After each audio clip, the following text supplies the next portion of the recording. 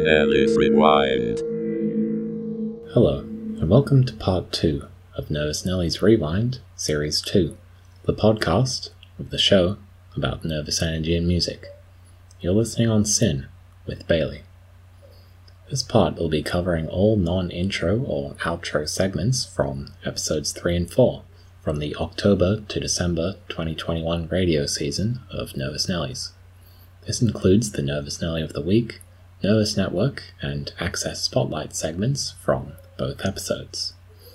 Before we start, just want to add that each segment is in reference to a given song that aired before or after it in the original episode. For copyright reasons, those songs can't be played in the podcast itself, but if you go onto the show page on the Sin website, if you're not there already, there'll be an article for this podcast part which has a playlist of songs referenced. And as a bonus, there's also a further listening playlist with songs that didn't air on the original episode, but are there to give context to the segment discussions. So check out the article, check out the playlists, and without further ado, here's the episodes. Episode 3. You just heard Away by Mouse on Mars, and you're listening to Nervous Nellies on Sin with Bailey.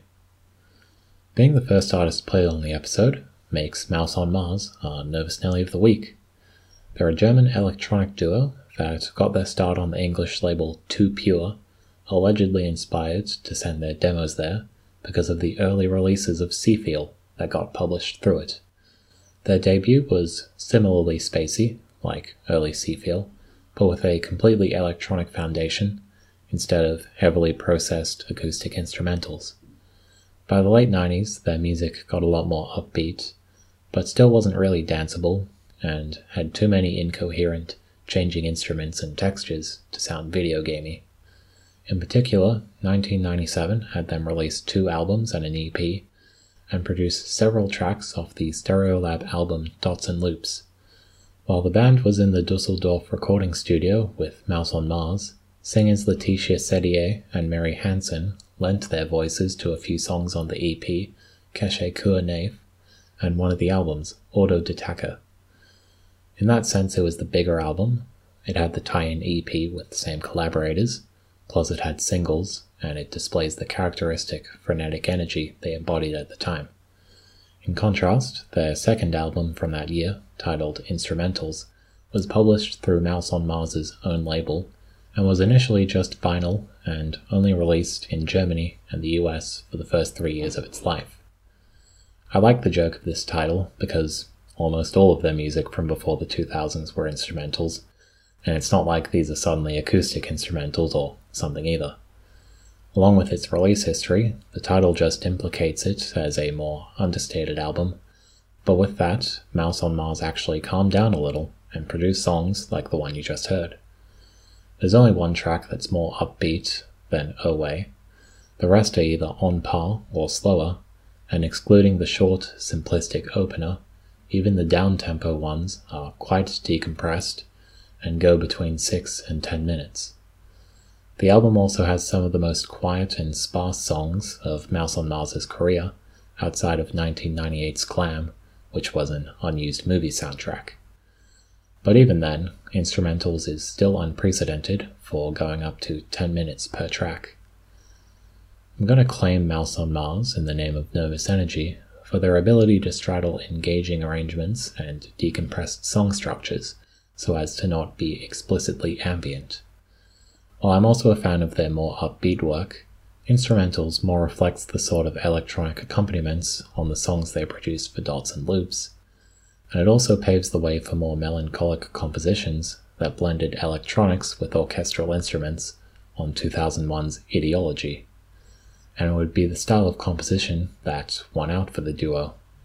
Their second most recent album, 2018's Dimensional People, expanded that electroacoustic blend with dozens of collaborators and multi-part songs where features dip in and out.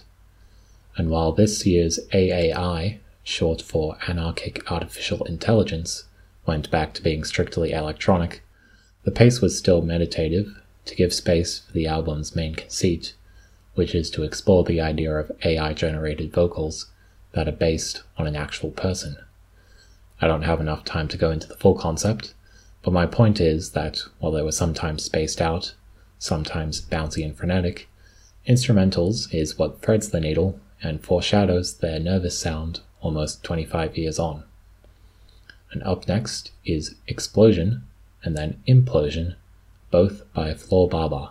You just heard Explosion and Implosion by Floor Baba, and you're listening to Nervous Nellies on Sin with Bailey. This is another instance of two songs sounding better by complementing each other, and are what I'm going to call this week's representative of the Nervous Network. To recap, this is just my way of highlighting nervous techniques in specific songs, without necessarily doing an entire artist spotlight. These are off the 2017 album Neon Death, and appear at the start and 3/4 of the way through respectively. What I like is that the pair are set up as thematic opposites, but have enough asymmetries to not just be two parts of the one whole. For example, instead of just introducing the second half of the album, Implosion is the start of a small handful of down-tempo tracks tucked away at the very end. Second, while Implosion has a similar song structure, it still has its own melodies, harmonies, and chord progressions, so it's not just a different version of the same song. It reminds me of Ian Penman's description of dub as the turning inside out of the seam of a song's recording, where the genre takes the idea of recording and mixing a song in a studio, but deconstructs it by adding enough echoes and empty space to emphasize its anachronism, that the recording isn't actually the song itself, but still paradoxically informs the future of how the song is perceived. Obviously, Implosion isn't explicitly a dub remix, but I think the genre's characteristics ring true by being an inversion of a track from earlier in the album through having empty space added to it, and not just through making it a slowed and reverbed version. I think there is merit to having slow and fast versions of the same song on an album, but that's a different conversation. Instead, Implosion's dub-like qualities highlight that as digital recordings, both tracks aren't two sides to the same coin, but are linked by revealing each other as one-sided coins. And elsewhere, their work similarly deconstructs itself by using synth instruments sourced from video game soundtracks, so I'm not just making this up out of nowhere. But I'll probably cover that and the broader genre of digital fusion in a future episode. Anyway, up next is Inventor vs. Invention by Pretty Boy Crossover. You just heard Here It Comes Again by Kate LeBon, and you're listening to Nervous Nellies on Sin with Bailey. Now we're up to our Access Spotlight. This time we're covering one of the first compositions by Zonotope from 2010, which was Lucas Nathan's stage name before Jerry Paper. In this alias, their music is higher concept, ambient synths, barely featuring their own voice, and with more of a connection to cheesy new age.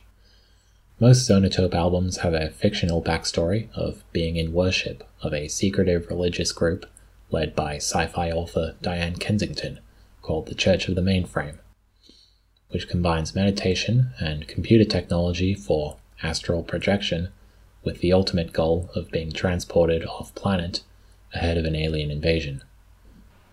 The Zonotope discography was mostly released as limited edition cassettes, but also have digital counterparts, which is a big help now that they're all sold out. It interests me how the amount of backstory dies down as Jerry Paper becomes more prolific as an indie pop figure. One of their first major albums under their new stage name, 2014's Jerry Paper Feels Emotions, comes with a blurb about how they broke off from the Church of the Mainframe, but they still joke that the album was recorded after getting signed while on permanent residency on a cruise ship, and that their contract was ripped off halfway through production after they wasted all the budget on things like an orchestra of several hundred saxophonists, which I guess makes light of the lo-fi synth production. But the blurbs stop after that album, and in a sense they don't need all that lore after getting signed to Stones Throw Records, because I'm sure they were signed for being themselves, not for their backstory. But it still impresses me how the blurbs afforded by the infinite canvas of digital storefront pages, played an early and ongoing part in getting across their themes while their music was more sparse and wordless, and potentially while they were still finding their own voice. Whereas just a couple decades ago, if someone's first release was on limited cassette, we might never have access to it by the time they built a profile. But it's not a couple of decades ago, so we do have access to it. And in celebration of that, here's the title track off their debut full-length, Excellent Realms. Episode 4. You just heard Sunday Night Just Keeps Rolling On by Moom, and you're listening to Nervous Nellies on Sin with Bailey. So, being the first song featured on the episode makes the artist Moom our Nervous Nelly of the Week. I briefly covered this band once last season during an Access Spotlight, but to recap, they're an Icelandic group that mixes lo-fi electronics and sampling with live instruments. On their debut, which this track is from, there are occasional vocals, brass, strings and woodwind. I haven't heard their more recent albums, but my understanding is that following their debut, the vocal and orchestral contributions gradually increased. In the early to mid-2000s, half the original band, twin sisters Gyða and Kristin Annabertisdottir, departed, leading to more singers and instrumentalists being brought on board. Personally, my interest in Moom stems from how the band's roots are in crunchy, down-tempo affairs that circumvent popular notions of both glitch and IDM. At the end of this song, you'll have heard what is effectively a drum and bass breakbeat, but of course it's situated within a fairly ambient track filled with drawn-out, repeating, airy synths. I don't think it's the case in this exact song, but in a 2012 compilation of early, rare, and unreleased tracks, there are instances of an actual amen break, but with extremely low-quality audio sampling. A lot of their other synthesized percussion sounds very bit-crushed, which further blurs the boundaries between lo-fi recording and lo-fi production. Some of their early work is self-described as arcade game mixes, others were originally written for a children's play, so they're definitely not shying away from the juvenile qualities that can be associated with lo-fi music. I really like this about Moom, because historically, electronic music is often divided between danceable and non-danceable, and even then, the non-danceable stuff is expected to be complex, highly produced affairs, even if they're glitchy. Meanwhile, lo-fi music has mainly been about self-recorded garage rock and solo songwriters. It was only really in the 2010s that lo-fi synths really took off. So predating this, and circumventing the electronic music as dance music debate, Moom begin their career with a bevy of simple but engaging, glitchy but not abrasive, and orchestral but not grandiose electronic music. That's what I'd consider nervous about them. And up next is Eden V by Sound of Series, followed by the song's demonstration version. You just heard Eden V and Eden V Demonstration by Sound of Series, and you're listening to Nervous Nellies on Sin with Bailey. Previously, when I covered this band, I mainly focused on how its nervous qualities from their previous incarnation, the noise pop group Candy Claws, were retained even as their new sound was higher fidelity. I mentioned their latest album, The Twin, but didn't play anything from it, so I'm rectifying this by airing the studio and demo version of the album closer. The Twins' theme is all about transformation through isolation. It's apparently the theme of the book the album is based on, Thomas Mann's The Magic Mountain, where a shipbuilder leaves town for the Alps to care for his cousin in a sanatorium for years on end. The album's development mirrors this by the American band more or less self-recording a complete album, then traveling to a studio in Iceland for the finishing touches, where producer Alex Summers stripped out a lot of the guitar and lent heavily on icy synths, significantly changing the direction. And to complete the narrative, Joyful Noise Recordings released the demonstration tape version of the album a year later, which is how it sounded pre-production. This is also used in the marketing to emphasize that no two versions of the Twin are the same, be it the live shows, the studio album, and now the demo versions. Obviously, this isn't the first time it's been argued that no recording or performance can holistically represent a song, or the first time that demo recordings of a song have been released.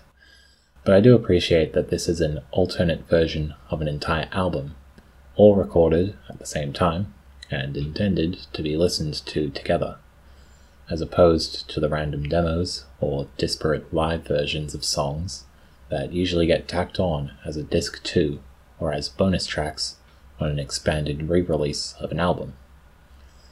I like how the demonstration version has a different track order, and yet both versions end with Eden V.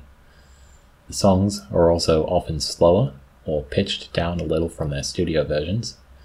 It's not lo-fi by any means, but the comparative lack of synth adornments makes for a slightly simpler sound. And even though the demonstration version came first, having it released after, and listening to it after the studio version, makes it sound wistful and melancholic. Eden V has some of the most complex and rapid synth arpeggio patterns on the album, and hearing them repeat across both versions really gets across the theme of isolation to me.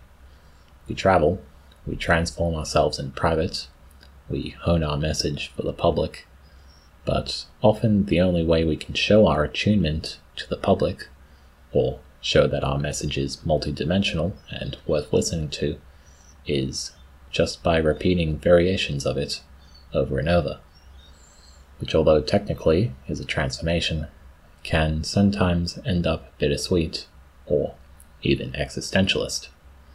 And I'm highlighting this notion, which Sound of Series offers to us by juxtaposing multiple versions of their work, as this week's instance of the Nervous Network.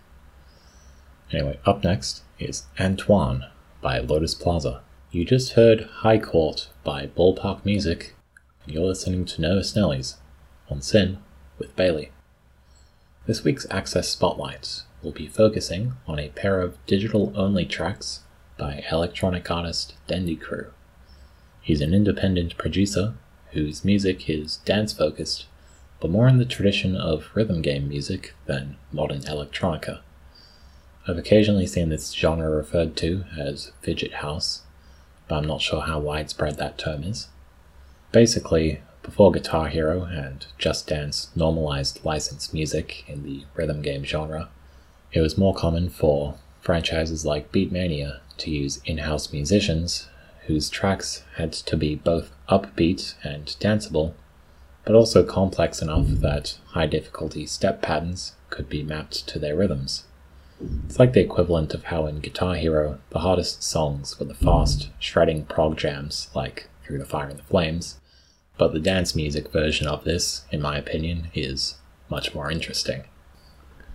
So by spotlighting Dendy, I also want to highlight more broadly how internet communities of musicians, inspired by rhythm games released across the world, united over their shared interest and expanded the reach of this music to beyond just the arcade cabinet. Things have also gone full circle with new rhythm games like Seven's Code, including artists like Dendy in their music catalog.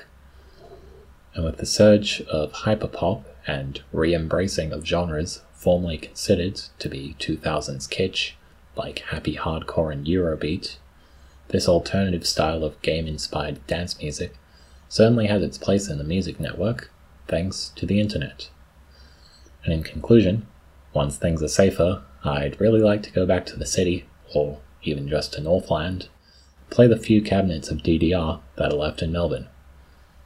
Anyway, to represent this niche, I'll be putting on Dendy's solo contribution to Seven's Code, titled Noonday Devil, and the instrumental of Boomerland, a collaboration with vocalist Drew Toothpaste under the alias Hell Orbs. I'd also recommend Hell Orbs, although the lyrical themes can be quite crude and filled with expletives, hence why I'm just sticking to the instrumental for this show.